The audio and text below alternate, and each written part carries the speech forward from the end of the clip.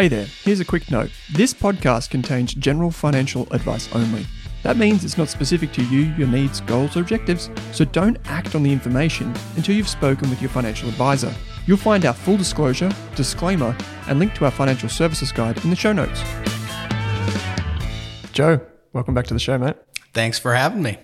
It's always a pleasure here in Sydney. Sun is out. It's a lovely day. A few years ago, when you came on the show, you mentioned some of your favorite foodieries and coffee spots. Yeah. You said Cabrito, which is where I went for coffee this morning with the team. Has that changed? I'm still a Cabrito fan. I'm also a fan of Marlowe's Way. I don't know if you've been there before. No. It's around the corner from the ASX. It's very nice.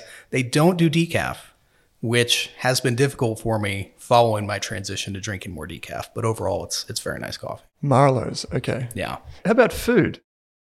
Well, I got to go with the Gidley. The Gidley is a underground place. It's in the CBD. They focus on meat, which I understand is not so much your cup of tea these days. Mm-hmm. But they do killer steaks. In particular, they're known for the spinalis cut. So spinalis. I didn't know what this was. Do you know? No. Okay, so if you get a Scotch fillet, you know the outer ring? Mm-hmm. That's the really, really tasty, tender, fatty part.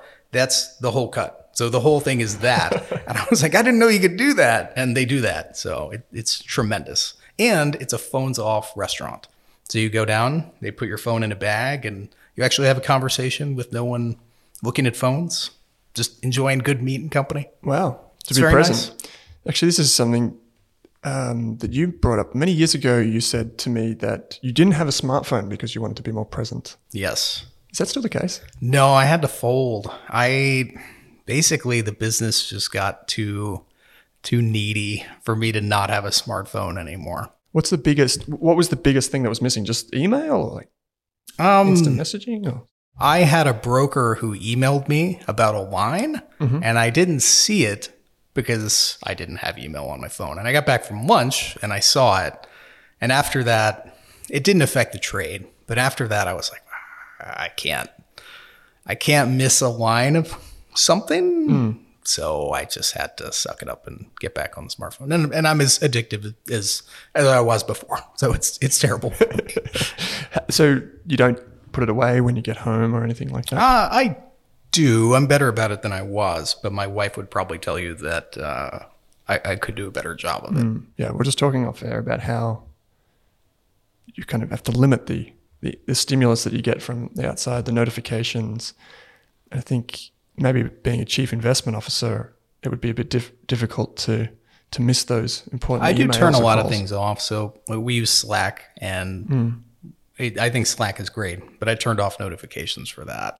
And I very much shifted just phone calls. So to be honest, you get 1 million emails a day. When you're managing a lot of money, people would like to participate in that in some way. And so they email you. I get tons of messages. So our team, basically, we're just all on phone calls. I'm like, just call me if something comes up, which, I think what's called a geriatric millennial.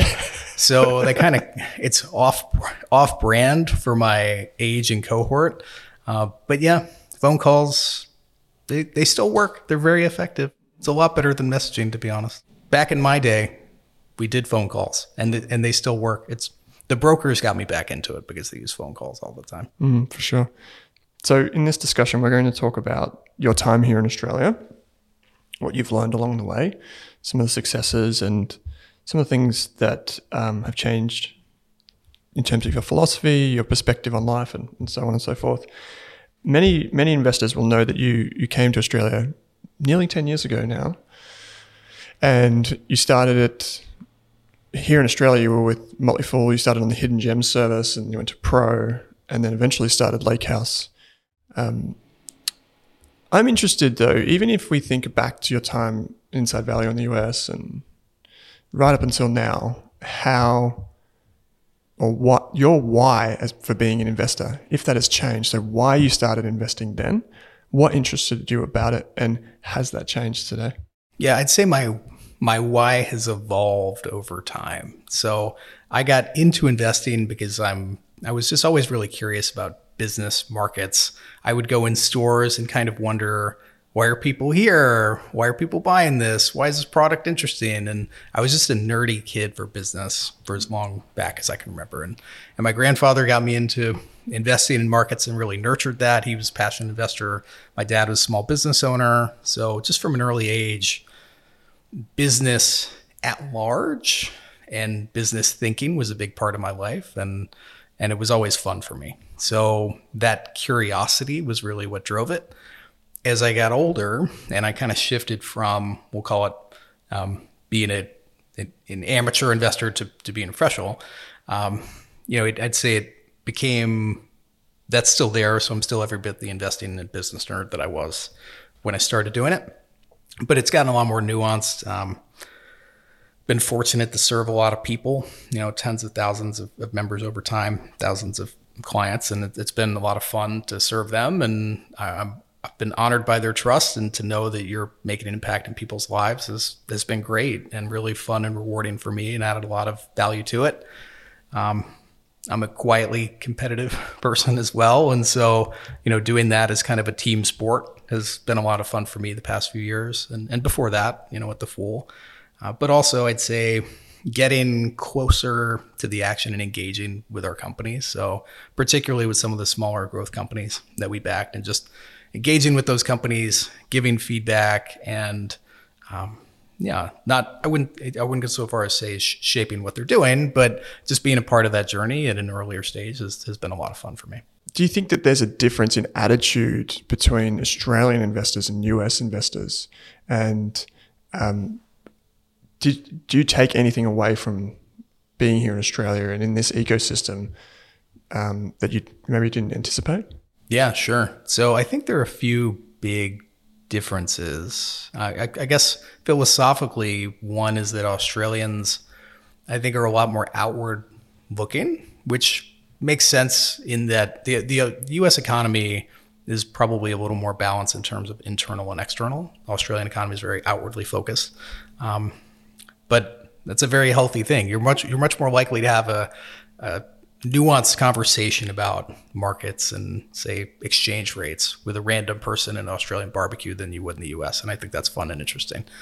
I'd say the risk appetite is like a really interesting juxtaposition here, where Australians on the whole, the business climate, are probably more risk averse than Americans. Now, obviously I can think of plenty of exceptions to that, and there are a lot of great entrepreneurial success stories here. But on the whole, I'd say that's true. But then on the flip side, Australians gamble more per capita than any other country, which I've seen you tweet about recently. So it's not like people here aren't willing to take risk or have a go or take a punt or, insert another fun Aussieism here that I will take with me when I go. But that's been kind of interesting. And, as part of that, I think another derivation is there's a lot more of a yield centric mindset here. And I think initially when I got here, I was so confused about why people were just obsessed with yield and equities. And then I came to better appreciate franking credits, which explains a lot of it. But even still, the U.S. is more capital gains focused, and sometimes for the better, sometimes for the worse. And you can see that sometimes at the companies you invest into and the way they manage capital, the way they incentivize employees. And there are times where we invest in companies in the States, and I'm like, look, I kind of wish they were a little more Australian in terms of, look, maybe you don't need to go quite so hard here, or maybe you don't need to shower employees quite so much with stock-based comp. But then there are times where I'm here where I look at companies, I'm like, we nudge them on, look, have you considered pushing equity grants a little further down than just, the 3 or 4 people at the top of the company to get better alignment. And so it's been interesting to get those different frames of reference, and hopefully I can use that and take it forward to push companies to think a little more strategically. Yeah, I think tall poppy syndrome is something that we have here. I think even if we look just across the pond to New Zealand, we see many exceptional companies and a slightly different attitude towards risk than we do here. Someone said to me, it may have even been you many years ago, that sometimes when we look at businesses and entrepreneurs here in Australia, it's almost cringed or like cringeworthy or frowned upon that they would take so much risk with their own career or their capital. And then you look across at the States and it's it's heralded. People are, held in high regard. We call people the most successful if they've been successful in business. That doesn't necessarily mean in life, but successful correlates with business. And I'd say someone who has started my own business, I think it's an unfortunate, mindset for us here in Australia, but there are some, as you said, great exceptions to that. When you look back over the past 8 to 10 years, when you came to Australia, did you think that you would have had the success that you did, both from an investing perspective and from a business perspective, co-founding Lake House? No. Yeah, okay. No. Look, it went, frankly, much better than I think I could have hoped for, if I'm being honest with you. I think the business overall, I've had a blast, worked with great people. I think Motley Fool Australia has been a great success. I'm happy to have been part of that. And then at Lake House, if you told me we would have gotten up to something like 900 million in assets in a few years, I would have been floored by that. So no, it's been great. It's been a great ride. And performance wise, I've always just tried to kind of focus on the process and what we do well, and hopefully the performance would come and it would come in whatever way it would. But I felt like the way we were going about it was putting us in a place to get the best outcome for our style and what we wanted to do. And so I'm really happy with how it's come out, honestly. But again, it's not starting from a place of what we want performance to be in absolute terms, but more like, this is what we think will drive long-term outperformance. Let's stick with it, and we'll see what happens from a performance angle. I think it's pretty easy for people on the outside to overlook it now, the success that you've had on the investing side, the returns specifically. But in the early days of Lake House, the long-term clients and investors would know that there was some pretty trying times. Yeah. I think straight out of the gate, you had Bellamy's that went into suspension. The Bellamy's experience. Yeah, the Bellamy's experience, yeah. And I feel like, I don't know, that was a trial by fire, which you survived. Yeah. Were you surprised the way markets have performed, and in particular the portfolio, of course, since then, and how well you did in that period? Like a lot of managers, I think I was listening back to the conversation before that we had a few years ago. A lot of managers, one of them flew the coop, which you mentioned, and the others would have probably just folded at that point, Yeah. Look, I mean, we're high conviction growth investors. And so there's a bit of, you need to be patient. You need to have stick-to-itiveness with it. And I will say it's easy to say you're a long-term high conviction investor. But when you have a big position like we had in Bellamy's that just gets socked in the face over and over. Do you remember the scene in The Avengers where Tony has the Hulkbuster suit and he finally it basically has this fist that just keeps punching and keeps hitting the Hulk in the face till he passes out? Yeah. That's what it felt like with Bellamy's. Then it's harder than it sounds to hang in there. And I think a lot of people, it's easy to say those things. It's harder to do them and stick with them, but it helps if you're true to actually what you say with the process, and you need to have a deep conviction in what you own, while at the same time having the ability of flexibility to acknowledge when you're wrong and to move on. And when you're investing in small cap growth companies in particular, when it works, it really works, and when it doesn't, it really doesn't. And you need to be intellectually honest to do that. But yeah, no, it was a difficult time. And in a way, in hindsight, it's probably the best thing that could have happened to us, because it certainly was a very humbling experience. And fortunately, our clients, we'd built up some loyalty and credibility with them previously. So, we didn't have people panicking, which I'm grateful for. And they probably, it was just so early. They hung in there. And as far as what's happened since then, I try not to think too much about overall what's happening with markets, and more about the things that we can control with our process. And yes, top down does infuse how we think, things like COVID or, major interest rate policy and things like that, inflation. But I'd say we observe it. It informs how we think. But at the end of the day, I think where we can add the most value is choosing businesses carefully, backing them, sizing them well, and and just giving time to let them play out. On the company side of things, in terms of the investing and the companies that you've invested in over the years here in Australia, if we look back on the past few years, you've had positions in things like Afterpay, Xero, Altium very early on, Appen, many of these names that have become very successful names here in Australia, or at least on the ASX. If you take that crop and any others that you can think of, have those positions and those investments taught you anything that you maybe, caused, I guess, a moment for you to think, wow, this is profound? Yeah, I think so. I will quickly say on Appen, we've never owned Appen at Lakehouse. Pro did own Appen, but that was after I left, and that was a Matt Joss special, to give Matt credit. But yeah, for the others, yeah, we've definitely learned from each of those, from the management teams there, from their visions with them.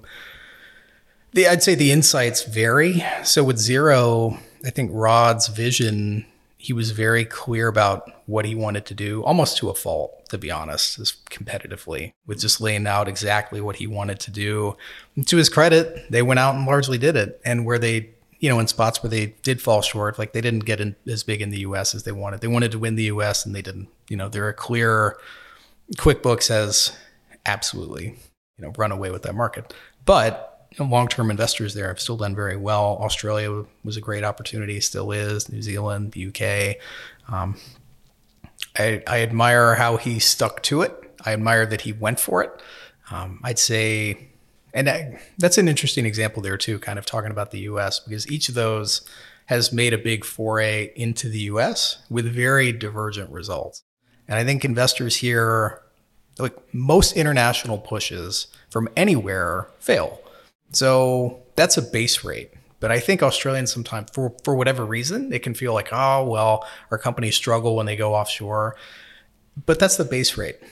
The thing is, that's what happened to Xero. I think, again, competitively, Rod probably overplayed his hand in terms of telling QuickBooks or Intuit what he wanted to do. And they saw what happened in New Zealand, saw what happened with the MyOB here, and they proactively disrupted themselves, and good on them. But if you look at Altium and certainly Afterpay, they completely crushed it in the US. Altium's been in the US for a long time. I guess the biggest lessons would be coming off of Afterpay. And, I think one of the meta questions is that's a business that in the time from when we invested to when Square made the offer, was probably up over 40-fold in something like 4 years. We didn't own our stake continuously. Well, we did own it continuously. It was our biggest position for most of that, but we did reduce over time.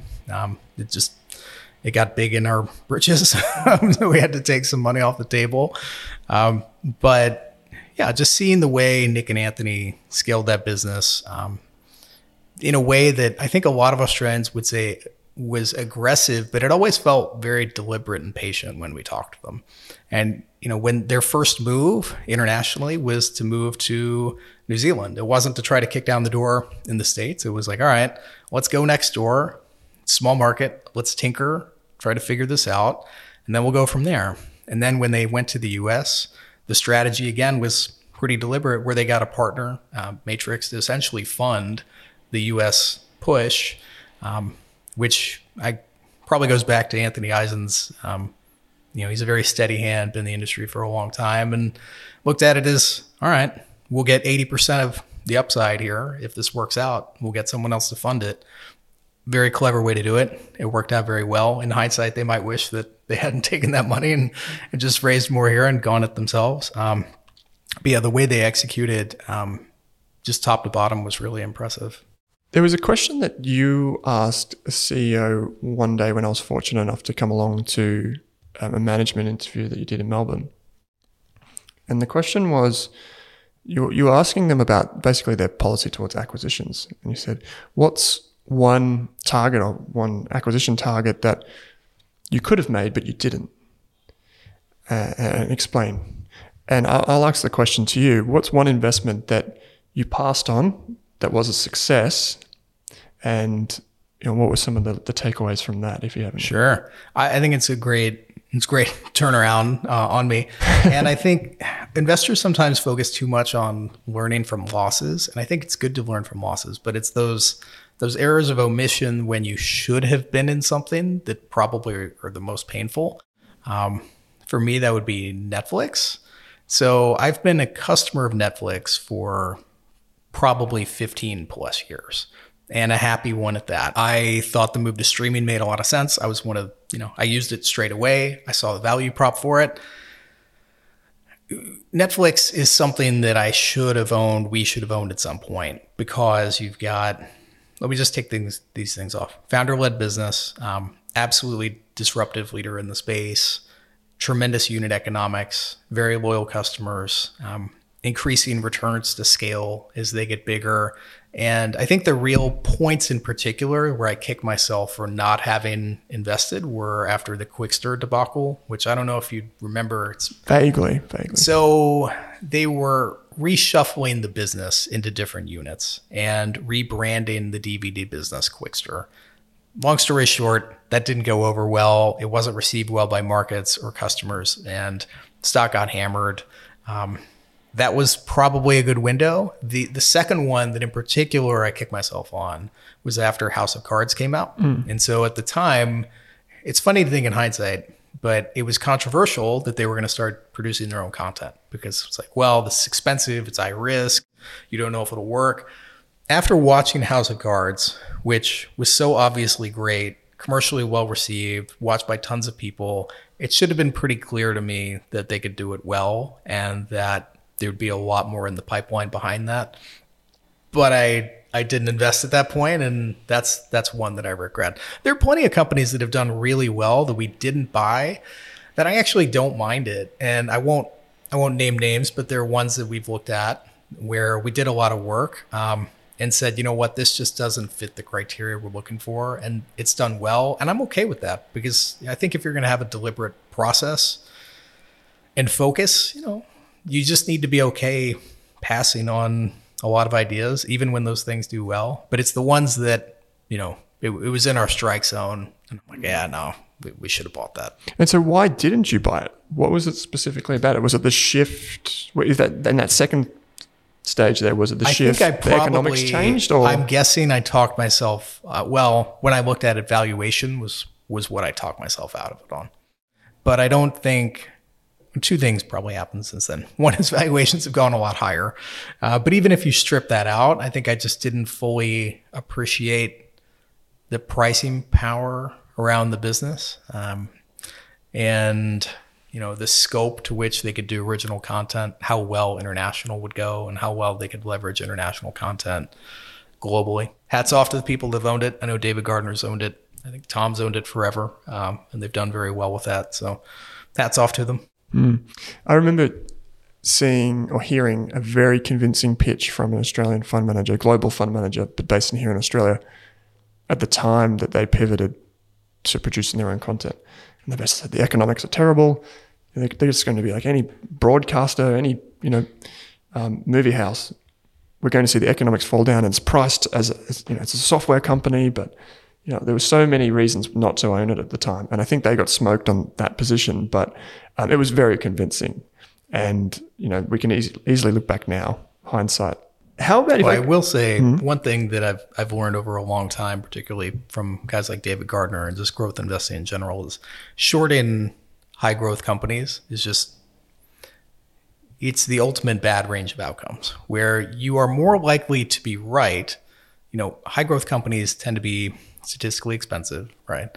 And they have a wider range of outcomes than cheaper companies. But when you do get burned, you get burned massively. And as you get burned, the position gets larger. And, if you put out a short thesis, or I don't know who exactly you're talking about, but we can save them. We won't name them, whoever they are. We all make mistakes. But, they got up, they gave this big presentation, talked a big game about it. It's kind of hard to, and I've been there on the long side. It's hard to walk back. Hey, you know what? We made a mistake, and it's tough to do. It is. You mentioned there, and I think our listeners would love to hear this from you. It's just, has your approach to valuation changed? because you mentioned Netflix there as valuation, we all know it's very expensive, unconventional metrics. Has your just general approach around valuations, doing that side of investing, changed over the last 10 or 15 years? Yeah, I'd say in some ways, my teams have gotten more sophisticated qualitatively.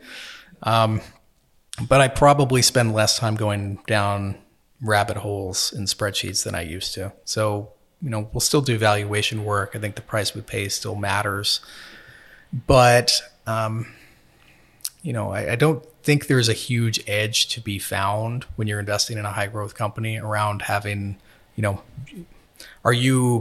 if somebody's got a cost of equity of 8.5% and you've got 8, which one of you is right? I don't think that's where alpha comes from over a multi-year time horizon. It's from really understanding competitive dynamics of a business, their core economics, and how those things are shifting and what you see differently from the rest of the market. And those are the big things to get right. And if you get those right, generally over a few years, you're probably going to do well. There are exceptions. I mean, there are things we looked at, particularly recently, where you could find a lot of SaaS names, for example. I love SaaS as a business model.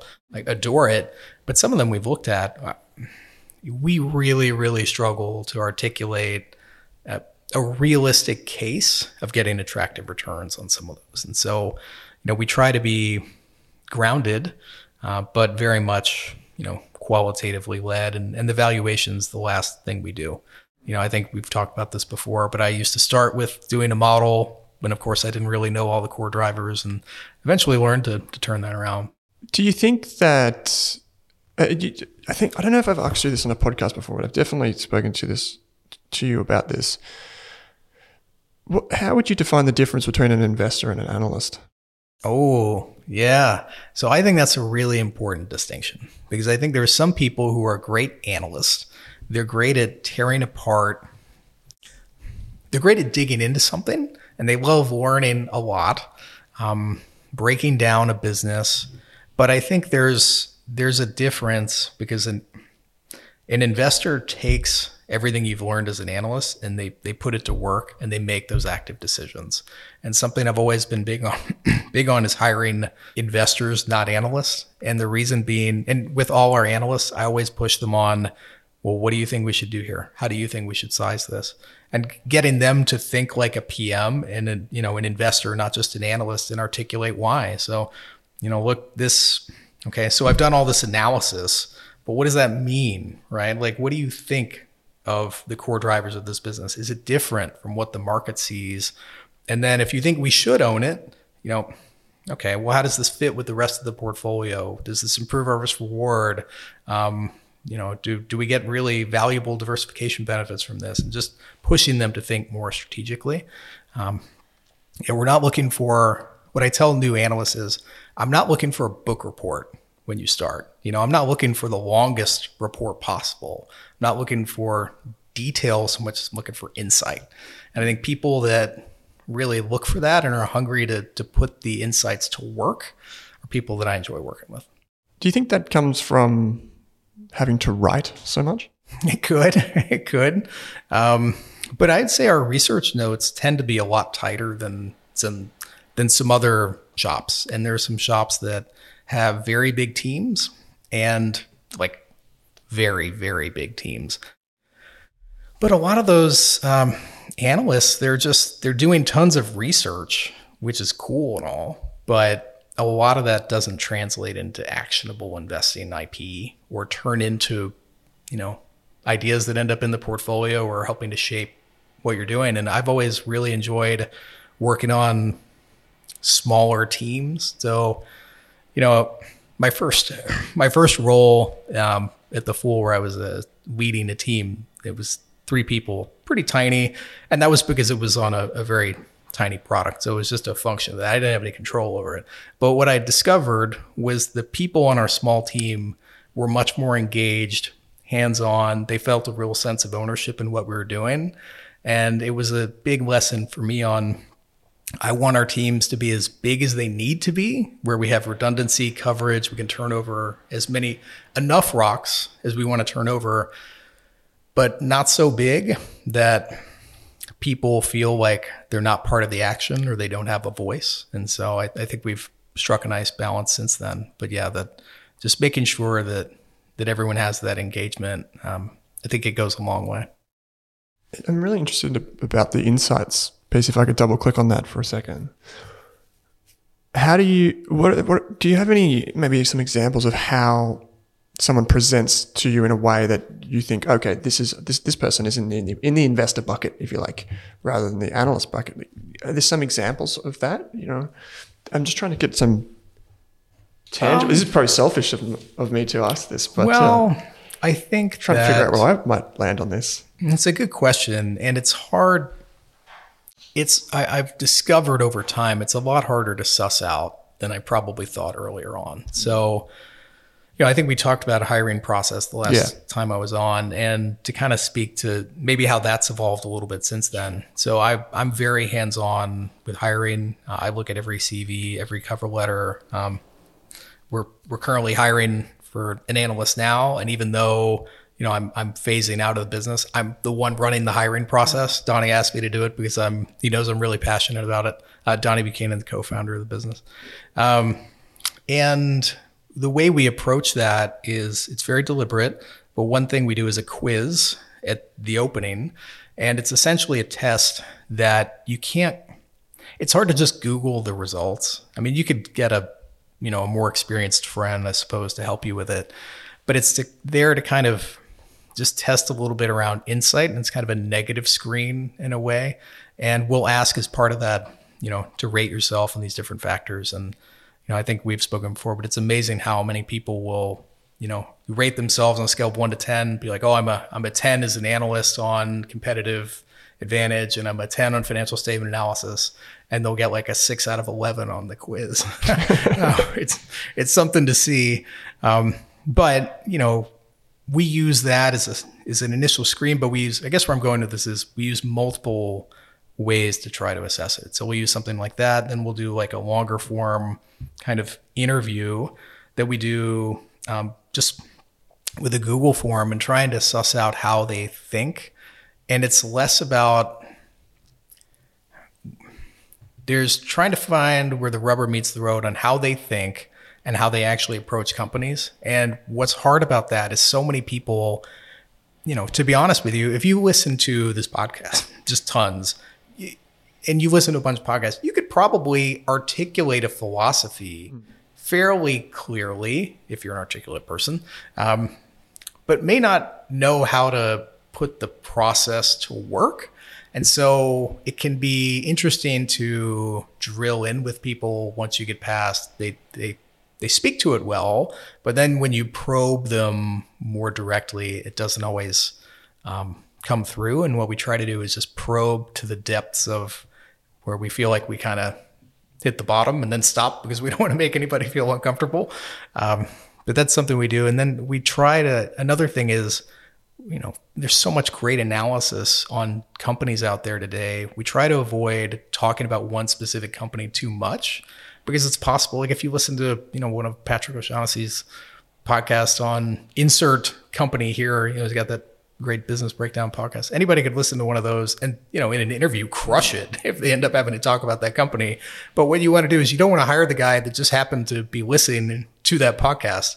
So we just approach it from many different facets, ask a lot about not so much individual companies, but frameworks and problems and see in economic models and see how they approach those things. So it requires a fair bit of work, but it's fun. And it's always really rewarding when you get to, make an offer to a person and bring them on the team. And that's exciting. Yeah, it is. I find that some people, maybe not necessarily that lack the experience, but just are in the analyst mindset, very technical. They get stuck in the minutiae and they don't know how to abstract out of that and then see how those pieces, like the cogs, fall into the wheel. Yeah. And that's probably the best way that I can explain it. We can all say that we like, wide moat, competitively advantaged businesses, but what does that look like up close and personal? And then how do you identify that before someone else has already said it? And I find that's a very hard thing. That's the hard part. Yeah, that's the hard part, right? And so, it's like you said before, it's about turning over rocks, but not too many that you lose kind of the essence of what you're trying to do. Switching gears a little bit, since you've come to Australia, you've started a family. I'm really interested to know if you have any wisdom for parents out there, or would-be parents, perhaps like myself. How do you teach kids the value of money and the value of investing and about business, about the economy? How do you get them excited? Well, it's a good question. So our son he'll be 8 soon. So he's old enough to be talking about businesses, and I'll talk to him about our business and how it works and who we serve, why we try to serve them. And I talk about, look, if we do this well, this is the outcome for them. This is the outcome for our team and the business. And, just trying to get him engaged and curious. And he is. And I think we try to make it personal like that. It helps. Anytime we talk about individual brands that he's interested in, I always pivot to talking about the business model behind it. So, talk about Nintendo, which we don't own, but, we've got a Switch in which we have to fight him spending too much time on. But we'll talk about that. He basically thinks Google is God.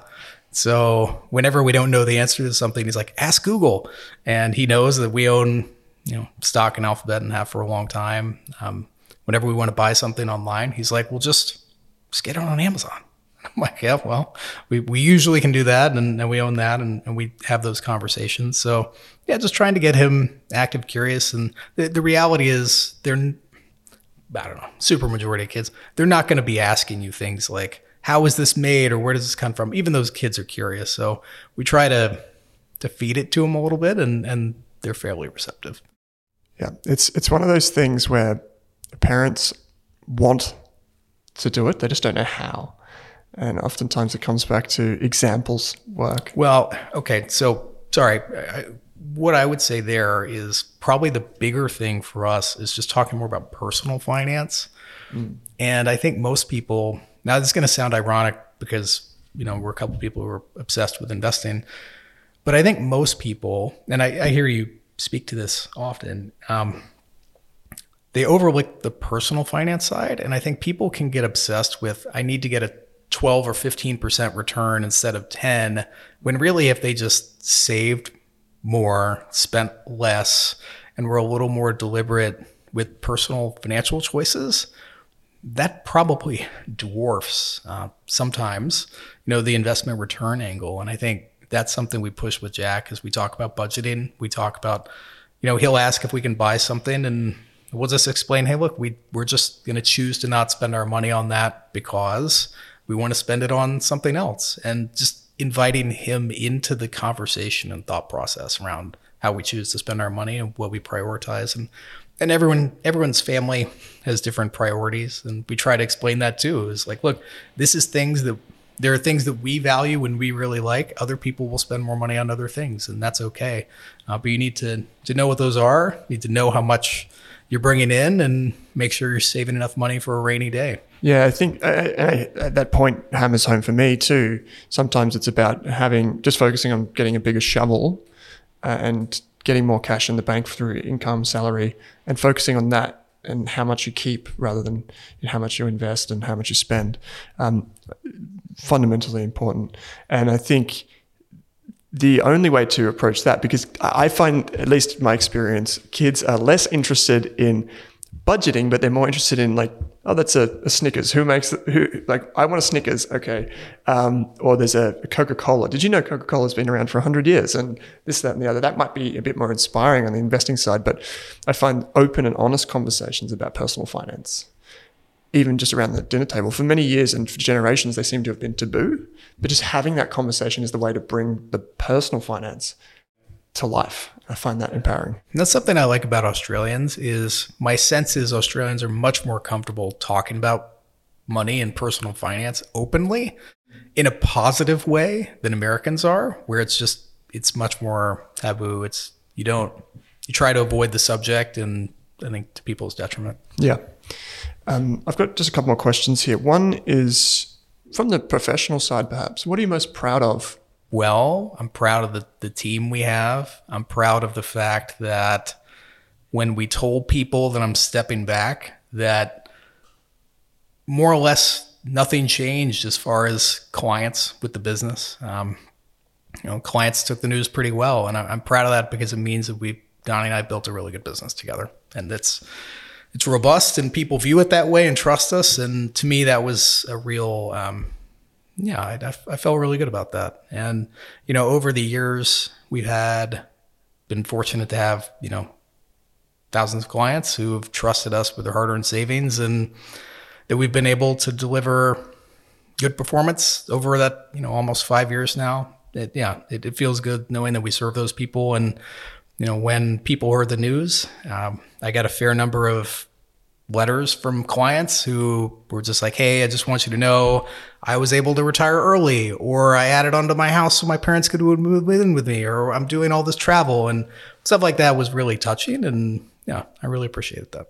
We were talking just before off air that I think there's this generation of investors that have been inspired by what you've brought to the Australian investing scene. And I think you underplayed it there a little bit about the good performance that you've achieved. I can call it great performance. And I think even if we just ask investors, I think most people that are interested in investing in Australia in their 20s and 30s, they would have seen something or been influenced by something that you've produced. And I think that's quite remarkable. I just wanted to get that on air so we know for sure that, very kind of you. That you've put your stamp on it. And I think when I heard the news that you'd be stepping back and heading back to the US, I must admit there was a bit of me that was sad, because I know that you've influenced me in so many ways and many of the investors in my circle. But the legacy of all of these things that you've spoken about today and in previous podcasts and letters and whatever, the thousands of members at the Motley Fool and thousands of clients and the people around the outside, I think that's profound. I don't think there are many people who have influenced our ecosystem here in Australia that way. So just on behalf of everyone, I thought I'd say that to you today. Well, thank you. It's very kind of you. I've been fortunate to make a lot of great friends here, work with great people, serve, a lot of people whose trust I really value. And I've loved being here. I was walking around the city yesterday. I popped in for an appointment, still working from home at this point. But, I get so much energy from being in the city in Sydney, where, a lot of great memories. I've worked with a lot of great people, and, both inside and outside Lake House. And it's been a lot of fun. So I'm definitely going to miss being here. And, I've learned a lot being here too. So it's been a great ride. One final question that I wanted to put to you, which is just, what's the number one lesson that you wanted to leave Aussies with? I'd say be a rational optimist. So, I think people, there's a stat you probably hear often that 98% of the world's equity market value is outside of Australia. I'd encourage people to think big with investments and what they want to do, and not necessarily be aggressive, but explore and be curious and try to find what's out there as an investor, but in a rational way. That doesn't mean go buy a 1 cent, specky miner. It's back great growth companies and do it with some confidence. And yes, diversify. I think that's probably the biggest sin that a lot of individual investors make. They don't diversify enough, but just back great growth companies and entrepreneurs and give it time and patience. And, there are plenty of examples of that working out nicely. And I think just generally it's a more fun way to go about living and investing, to be honest with you. I agree. Joe, as always, an absolute pleasure to have you sit down with me. Well, thank you. I really appreciate it.